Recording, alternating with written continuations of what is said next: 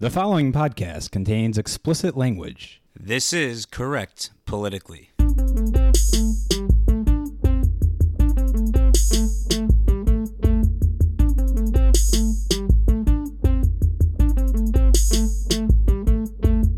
Hello, and welcome back to Correct Politically, a podcast where we discuss modern issues of global concern. My name is Rafi Blumenthal, and I'll be your host this week, and I'm joined by the able crew of Joshua Romano. Hola. And Joshua Hamowitz. Hello, world. This week we're going to talk about the topic of corruption. As far as thinking about corruption in the political arena, it really can take two different forms. And that's what I want to kind of introduce in this introduction. And then we're going to discuss its sort of history in U.S. politics and why it could potentially pose a risk in the 2016 Trump presidency. So the first type of corruption is a type of corruption that we may not even apply the word corruption to because it's fairly familiar. And that's a corruption where you have big business or just money having an impact on political outcomes, right? So that can take the form of lobbyists who are being paid by certain industries to have certain laws, come out in a certain way. I mean, think about the NRA, certainly, right, has a guiding hand in gun legislation. The Koch brothers famously have helped increase the trend of climate change positions and policies because of the hundreds of millions of dollars that they've put to those ends. And that's sort of like not a fundamental part, that's sort of like a realistic part of our current political system. And we accept it. Like, sure, money is having an influence, but we accept it to be a core part of how things work. So an example of this would be like bribery, like someone just giving a politician a bribe to get something that they want done. Yeah, exactly. Like it could be a bribe under the table. It could be a donation to your political party, but that's exactly what it would be. Like you've been mentioning legal ones like lobbyists and different things like that, but all the time, different corporations will give bribes to or whatever, different bribes to different politicians in order to get government contracts or get preferential treatment. That's definitely something that happens. Exactly. And what a bribe basically represents is money, right? That's what a bribe is. And it's using that money to influence a political outcome. So this is all like things that are fairly familiar to us. And that first category is what political scientists call venal corruption. It's a sort of part of the way things almost always work unless you're like in an autocracy. But I guess the other type of corruption, which I would still consider a lot more dangerous, both because of its scope and because of its like intractability, is where you have not just, businesses helping impact the outcome of laws, but where you have a government that functions to sort of further the interests of businesses that are aligned with that government. So basically, like, this is what you have in like Putin's Russia or Erdogan's Turkey, where you have it's what you would call a kleptocracy. Hopefully someday soon we don't say or in Trump's America. Well, this is the risk, and this is why I think it's an important topic to explore, because when you have institutions like that, you end up having not just outcomes influenced by money, but entire laws influenced by businesses, right? Like the allocation of government contracts goes to those businesses that sort of conform to the government's needs, and that creates a self-reinforcing cycle. So in Brazil, where we had a scandal where the politicians were using contracts with the oil company to enrich themselves, that was an example of systemic corruption because the corruption was coming from the politicians and they're using the mechanisms of government and the economy in order to enrich themselves. Exactly. And you were having like entire governmental contracts or laws being written and passed in order to further the interests of that oil company. That's the systemic kind. We don't have that to date in the U.S. Right. And that wasn't the company using the politicians to have advantageous policies for the company. It was the politicians using the company to enrich themselves. Exactly. And the way I like to think about it is if policy or specific legislation is like a car moving forward, right? So when you have the first type of corruption, the relatively benign corruption, you have the politicians and their more or less good interests driving the car. They have the steering wheel firmly in their hands, and like business has like a seat in the back. Like they're being a backseat driver, but like fundamentally the politician is behind the wheel. Whereas when you switch over to systemic corruption, the politician is just like in the trunk at that point, and business and money is driving the car, and the outcomes are like entirely determined by money and business, and the politicians are just like the tools that are being used to effectuate those outcomes. So just in summary, corruption breaks down into two forms. There's the venal corruption, which is relatively benign, where you have big business using politicians or using the political process to help themselves, to ensure outcomes that are beneficial to them, like the Koch brothers, right, influencing politicians to get climate policies that are more agreeable to them. Whereas systemic, which is the more dangerous type, is where you have the politicians going to business to receive outcomes that benefit them, the politicians, right? So that's how we sort of break it down. But Hammy, this is not a new concern of political science thinkers and philosophers. So why don't you walk us through how the founding fathers first tried to tackle this beast?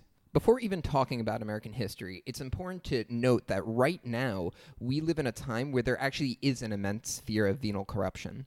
And I think that we see that both in Bernie Sanders' candidacy and in Donald Trump's candidacy, where they're both railing against, well, especially Bernie Sanders, Citizens United, the disastrous decision, as he always refers to. And these are opportunities for big business interests to make donations and be really involved in the political process. So this is in the national conscious right now, that people are constantly thinking about election reform. They are addressing venal corruption. But in the beginning of America's history, that was much less on the radar. What was really on the radar was systemic corruption. And it was because, so the King of England was supposed to be in a power-sharing agreement with Parliament, but he tried to consolidate his own power through various mechanisms of the economy and the government, so that he had people in Parliament that were more loyal to him. And people recognize this. So the Americans are seeing this, or the newly found Americans are seeing this, and they really want to prevent any sort of thing like this happening, where one part of the government gains so much control they can start manipulating other branches of society and gain so much power. So everything in the start of the American experiment was geared towards preventing this systemic corruption. So that's why we have checks and balances. That's why we have severe limitations of executive authority, especially in the beginning of the country's existence, which is why the Articles of Confederation also had a very limited amount of federal power at all. And this sort of continued for a while up until and another thing they did was they actually restricted voting. And part of the reason why they restricted voting is because they wanted to prevent someone from riling up the masses and gaining a lot of grassroots power just like that. Demagoguery, which is a lot of what happened in some of the Latin American countries, that as soon as they became republics, some guy with a really attractive personality would gain a lot of support from the masses, and he would be able to gain power and keep power for a very, very long time, and it devolved into tyranny. Right, and it sort of like can start with like a cult of personality, because there can be like a great man, like a Simon Bolivar or someone of equal significance, and everyone's behind them. So like the implications of how the political system can be set up around one great leader or one sort of very popular leader is this sort of like process that they were then afraid of, right? Yeah, and George Washington could have totally been that if he wanted to, but luckily for us, we had an awesome first president. Right. So could Simon of Bolivar, CF Revolution Season 5. That Simon Bolivar, for those of us who don't know our Latin American history, is pretty much the George Washington of Venezuela. A lot more baller, I think. Yeah, he was like way more of a cowboy. Yeah. George Washington was pretty baller. Yeah, but he like married into like the richest family in the colonies, and he was like a pretty shitty general. He was definitely a gold digger. I don't know if he was a shitty general. No, he was the most. He was the best retreater of all time. Exactly. He was really good at losing. Yeah, he lost. A gold digger. You got to do your revolutions, Khazara. Yeah. It was George Clinton that won. She'd take your money. That's what he used to sing going out into battle. So restricting voting is a strategy by the Founding Fathers to prevent demagoguery and prevent these people, unwanted people, to rise to power. And that was done in other places around the world too. Like in the French Revolution, they had a distinction between active and passive citizenry. And the reason why they did that is because they didn't want the faceless mob to be voting. They didn't want the people who they would vote for to be controlling the government. They didn't feel that was a recipe for tyranny, actually. Right, and it wasn't so much like coming from a sense of like elitism. There was obviously some of that, but it wasn't that, oh, let's not let the populace vote so only the rich people vote. It was, instead of allowing, the masses to vote, let's put more faith in institutions. Like, that was really the core part of it. It was sort of stemmed from a lack of faith in human character that dictated that we need to sort of like put a limit on democracy so that our institutions as bodies can check any single one person from getting too much power. Oh, interesting. I also think it might also just be because the elites didn't trust the I think it's not only that. That's it might what I'm be saying. a combination of both of those things. Agreed. But and that was really important to a lot of the people setting up the system, and they thought that, like, okay, so if they elect someone who is just got a cult of personality that's going to just try to consolidate his own power, that's going to lead once again to tyranny. So that was a whole debate, and it's funny because it's so counterintuitive to us. Because right now we're like, wait a sec, you're saying you're going to take away votes and that's somehow going to guarantee freedom? But that's exactly the case that they were making. They were like, yeah, if you take away if you disenfranchise some groups of people, those groups of people won't have a say in politics, and the people they elect we won't be in danger from those people that they are electing. It sounds very elitist in thinking that, like, only the select few will know what to do. But at the same time, I mean, maybe they were worried that, like, those people, the members of the electorate, or the population at the time, would follow some demagogue and not really know what the hell's going on and just kind of like follow the lead, and that's where things would get really corrupt. And this was commonly referred to as tyranny of the majority. So if you're a high school student out there, like, reading American history, and you would come across that term, that's really what they're talking about, is the majority of people electing like a tyrant who's going to... Right, and like most states, even like the original colonies, they had like direct democracy so far away, right? Because like the first few presidents weren't elected by vote. It was that people would vote for state legislators, then the legislators would vote on who would go to the electoral college, and then the electoral college would ultimately decide who became president. So like the people were 2 steps removed from electing leaders. Once again, all to prevent demagogues from rising to power. So and that was more broadly speaking, to prevent systemic corruption. So that's what everything was geared towards that. But now, after 100 years of this, people sort of got used to it. And in the beginning of American history, you had a guy like Hamilton who was trying to have a central bank and really trying to centralize sort of economic institutions that would be controlled by the federal government. And people were really super wary of this, because what people saw was that, oh my God, if this guy Hamilton is going to have so much control over the mechanisms of the economy, then he will have the power to become this, systemically corrupt individual who can use those mechanisms to enrich himself. And that was a major paranoia of people who had just gotten out of the tyranny of the king of England. So that I think helps us understand a lot of the systems of government that we still have in place today.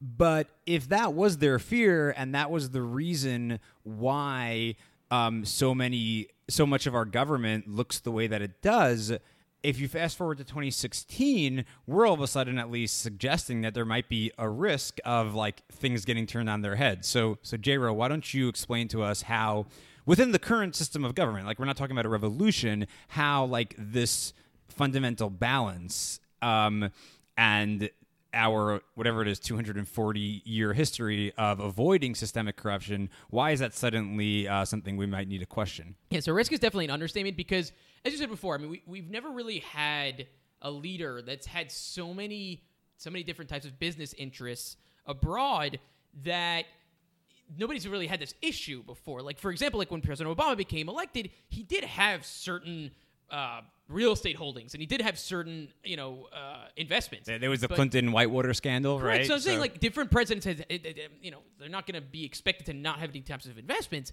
but the tradition has been to put it in something that's called a blind trust, which is literally you put it into another company that is run by a completely independent person having nothing to do with you or your family or anything like that, and you have nothing to do with the business while you're in power.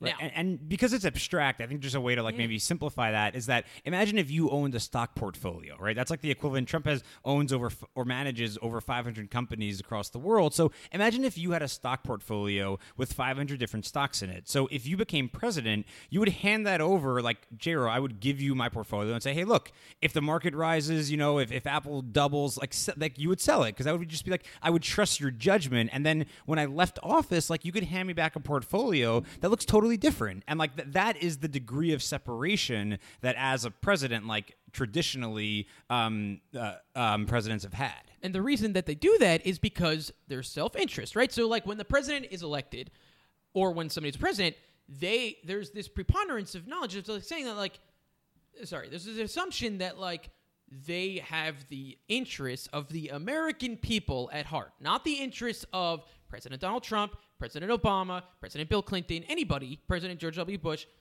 not them specifically, but the interests of the American people. So they can't worry about that Apple stock. They can't worry about, should I give preferential treatment to Apple, the company, because I own the stock. No, they can't, because they have to be impartial to America or American companies in order to really run the country in the right way.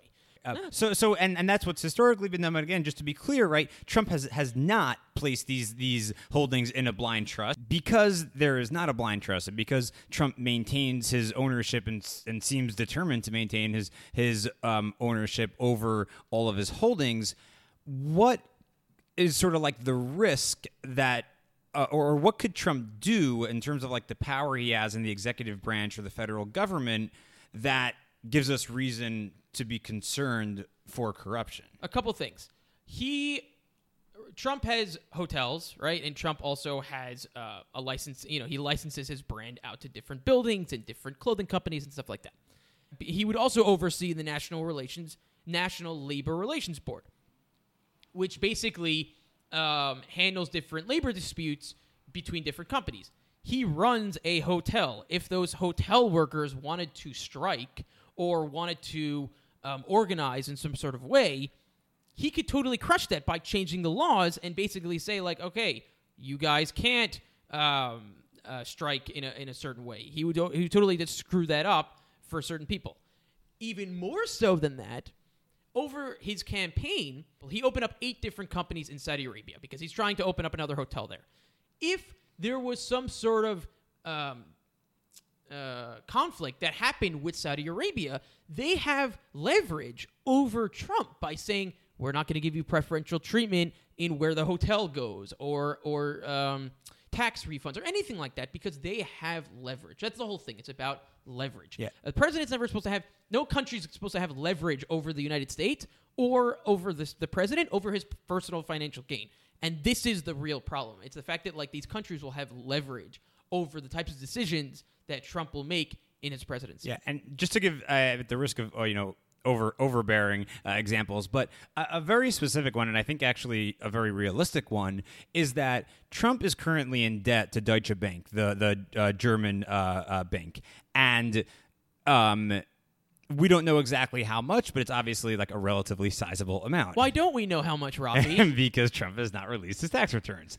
Another precedent, that he's unprecedented, in the modern era. But anyhow, that's like column A. Column B, at the moment, the Department of Justice have fined Deutsche Bank for $14 billion related to issues from like pre-2008.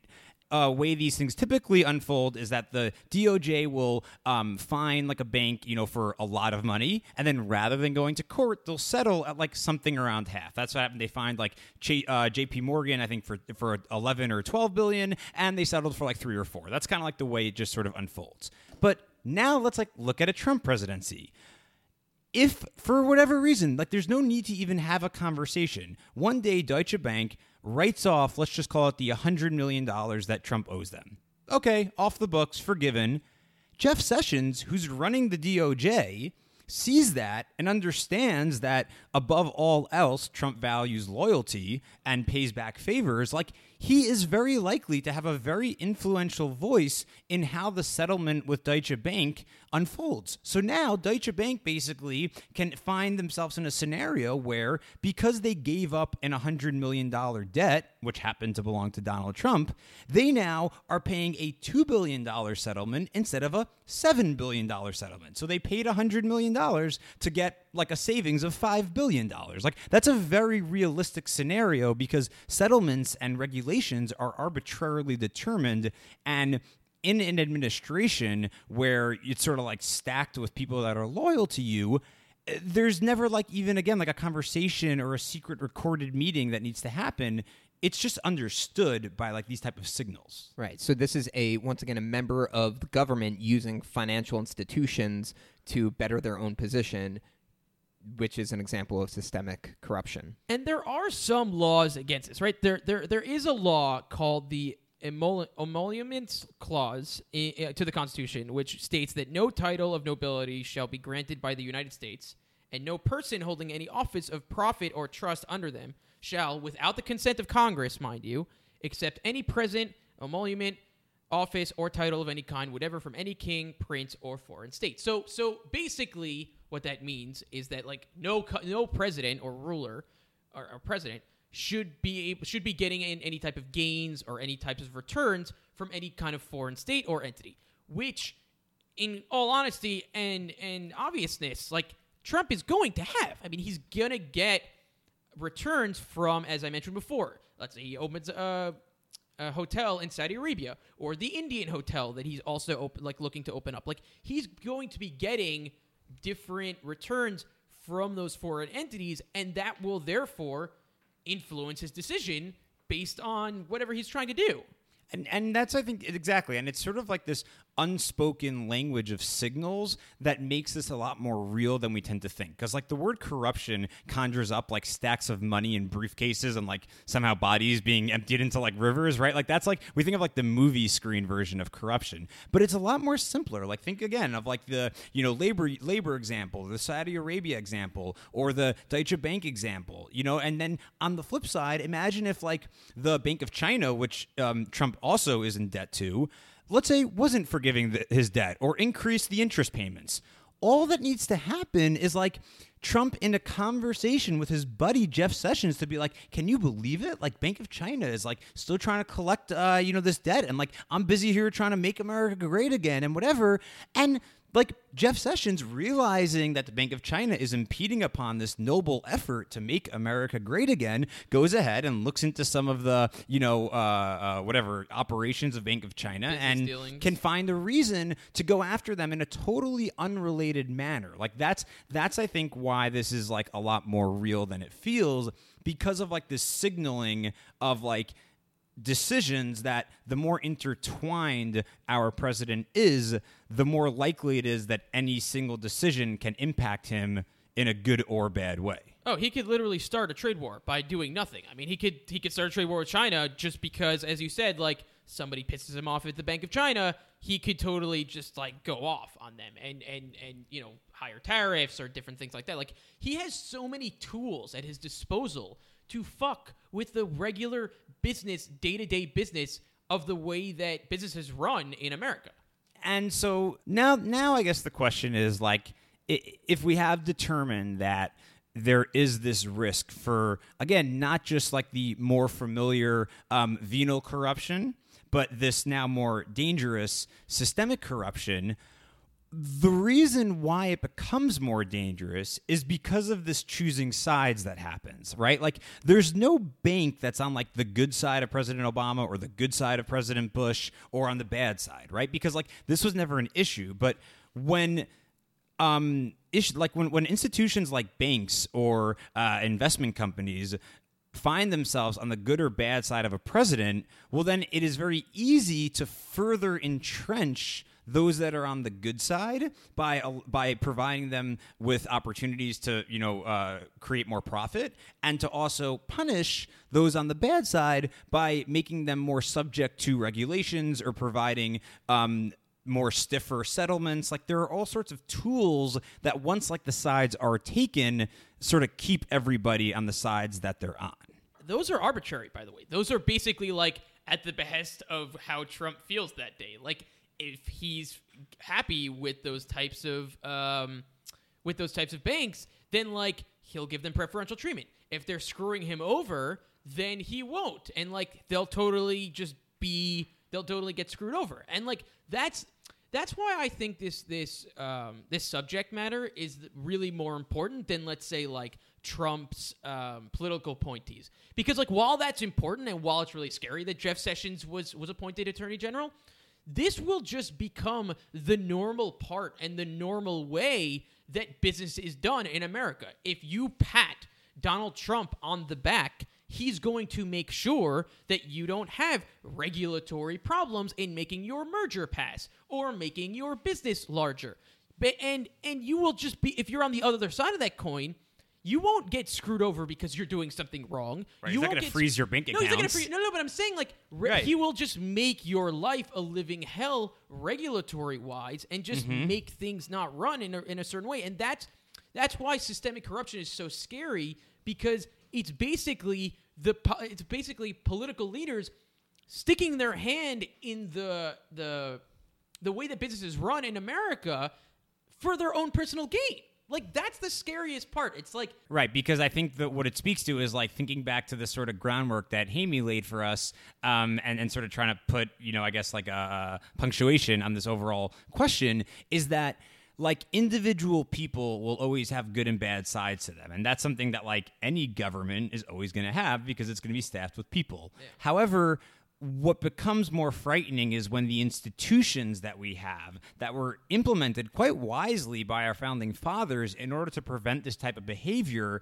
when the institutions themselves begin to deteriorate or get like corrupted, in the literal sense, it's very, very difficult to then stabilize them again. And this is, I think, like the sort of danger we stand at the precipice of, and we have no other choice but to hope that either, like, congressional Republicans will find it in their guts to, like, stand up to some of these concerns, or that, like, Trump is really the pious saint that, like, we never knew before that he was. Because, like, those are the only ways this stops. Otherwise, it's almost, like, inevitable, because it just speaks to human nature, and the Trump entanglements forces the question to the fore. So, I mean, I don't have, like, if anyone has a solution they can throw out, but, like, I really just think it's, like, kind of like a hope at this point that someone stands up or someone finds it, the calling to do the right thing. Well, you know what? Maybe that person will be Donald Trump. It sounds desperate, but and thinking back to the founders, right? Like, it was all about the balance of powers. The fundamental, like, legislative balance was the antidote or prevention for corruption, and what you're describing is an imbalancing, because now, like, the legislative branch, as in Congress, if they are truly in step with the executive branch, that creates an imbalance, which, like, going back to, like, the political philosophers like Aristotle, who first wrote about these things, that is exactly how. It's not that, like, you end up having people that might get corrupt. That is what causes corruption, and, like, and also pushes for a monarchy. Autocracy, I guess, more likely. But I mean, on that cheerful note, I would say let's maybe savor.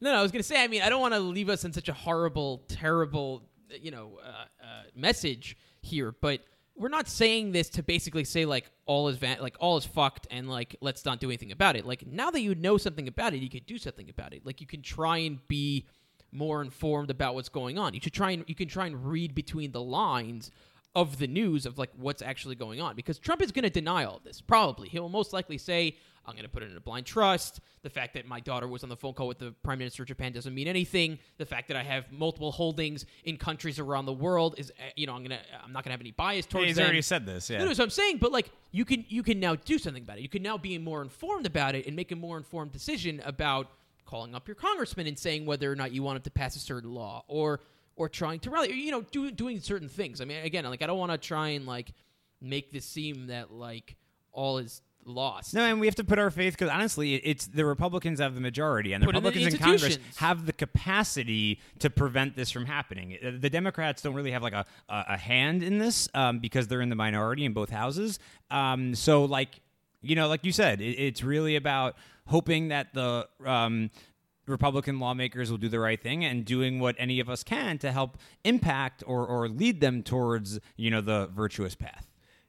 It's just so interesting that this discussion is taking place a lot more after the election than it did before the election. And it really speaks to what, as we said before, what lives in the American consciousness right now, which is fear of venal corruption, fear of the Koch brothers influencing elections, and not fear of what this man is going to do when he is in control of the mechanisms of government and what he will do to benefit himself. I mean, maybe just to close off, but it's a pretty funny story I once heard someone say about like a rabbi that's pretty out of touch with his community. And the guy put it as follows. He said, the rabbi's running around the building saying like he smells smoke, and meanwhile like the temple's on fire. Like that's what we were doing. We were like running around like smelling smoke, and like the fire that was there, like we totally missed. So speaking of fiery things, now's a great moment to talk about our secret stashes.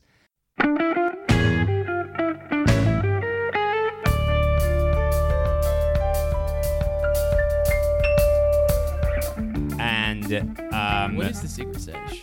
The secret stash is the portion of the podcast where every week we share one special find or cool thing or titillating experience that we shared. And to lead us off is someone with the first name Joshua, and it will be determined By a fight. A duel. Fight to the death. A duel to the death. So I'll start us off. So I'm gonna take Nitsan's mantle because sometimes he gives. Was that what was lying there in the back of the room? Yes. Oh, okay, that was his mantle. Got Yes, it. it Yeah. was his He mantle. always forgets it here. I know, right? It's kind of annoying. Yeah. I'm going to take Nitsan's mantle and talk about a Netflix series, or actually it's not a series, a Netflix documentary that I found very, very entertaining. Very, very entertaining and also very, very interesting. It's called, I think it's called Amanda Knox. It's about Amanda Knox. And I did not know who Amanda Knox was, maybe because I didn't, I didn't like focus much on the story of what happened, but it's a really, really fascinating story about a murder that happened, and she was in Italy doing study abroad, and then her roommate was murdered, and they accused her. It's a very interesting story, and also it was told. It's kind of like How to Make a Murder, but obviously I don't think the documentarians take such a strong position on like what happened. But I thought it was very, very well made, and you should all check it out. Cool. Hammy? Yeah, I'm going to have to recommend another Netflix documentary that I've been watching recently. Copycat. This week's episode is sponsored by Netflix. The Netflix documentary that I've been watching recently with great pleasure is Oliver Stone's new history documentary, and it's actually pretty, like, he makes it out to be like this, like, innovative documentary where he's like the untold story of America. It's fairly typical. Like every once in a while he'll get to Sounds like a typical Oliver Stone movie. Yeah, every once in a while he gets to a character that like I guess we don't focus that much on when you're learning about history at school, and then he'll be like, I bet you've never heard about this guy. What's it called? The Untold Story. I don't know. It's the only Oliver Stone documentary. I think it's on the Netflix. Untold History of the United States of America. I've So said it. except So you're for, saying it's already been told. with the exception of the whole like it being like an Oliver Stone like looking in the mirror and patting himself on the back and calling himself handsome sort of fest. It's really good, and Sounds it's like a actually- ringing endorsement. The cinematography is like great. Like he has like great old footage. He has great pictures. He has pretty good narration, and just the narrative in and of itself is really good. It starts in the 40s and extends, I think, through the modern time or something. I don't know. Maybe that's just Alright. the first season, but check it. Sweet. Check it out. So mine is not a Netflix documentary, but it's an article from the New Yorker from 2001 called "The Searchers," and then the subtitles "Radiohead's Unquiet Revolution" by Alex Ross, and it's like a both fascinating article if you're either a fan of Radiohead or just curious about them. But what I especially loved about it was the writer Alex Ross does the thing that I find traditionally to be very difficult, which is write clearly and intelligently about like the music itself, not just like the culture and the fans and the band members, but like really describing like what is happening in so many of their songs and what they're trying to do in like incredible prose. It actually led me to like then search Alex Ross, and he's actually a Pulitzer Prize winning author of a book called The Rest Is Noise, which is a sort of survey of music throughout the 20th century in America, which I ordered but haven't received or started reading yet. But the article itself, like I really like can't stress enough, just did such a fantastic job of telling like the story of Radiohead and especially like the elements in its music. Yeah, What's I your actually favorite- thought that book was something that would help me. I live on a noisy street. I get a lot of rest. So you wanted rest. what's you your wanted favorite- respite from noise. So yeah, you bought I thought it was like a Got self-help it. book, Yeah. but I was pleasantly surprised. What's your favorite Radiohead album? Honestly, like I'm not a big enough fan to have like Oh. a favorite album. I have like favorite tracks. I like Kid A. Yeah, well, you're dumb. Anyway, that's Thanks a lot, Amy. that's it for this week. Thanks for listening. We'll hope you join us next week. Thanks to Hammy and to Jero. No, thank you, Rafi. Thanks for being there. I will thank me. And like us on Facebook, follow us on whatever other social medias. And that's it for this week. Yep, we'd like to thank our listener for his or her continued support. We're thankful for our listeners. Thanks for chiming in, buddy. Peace out.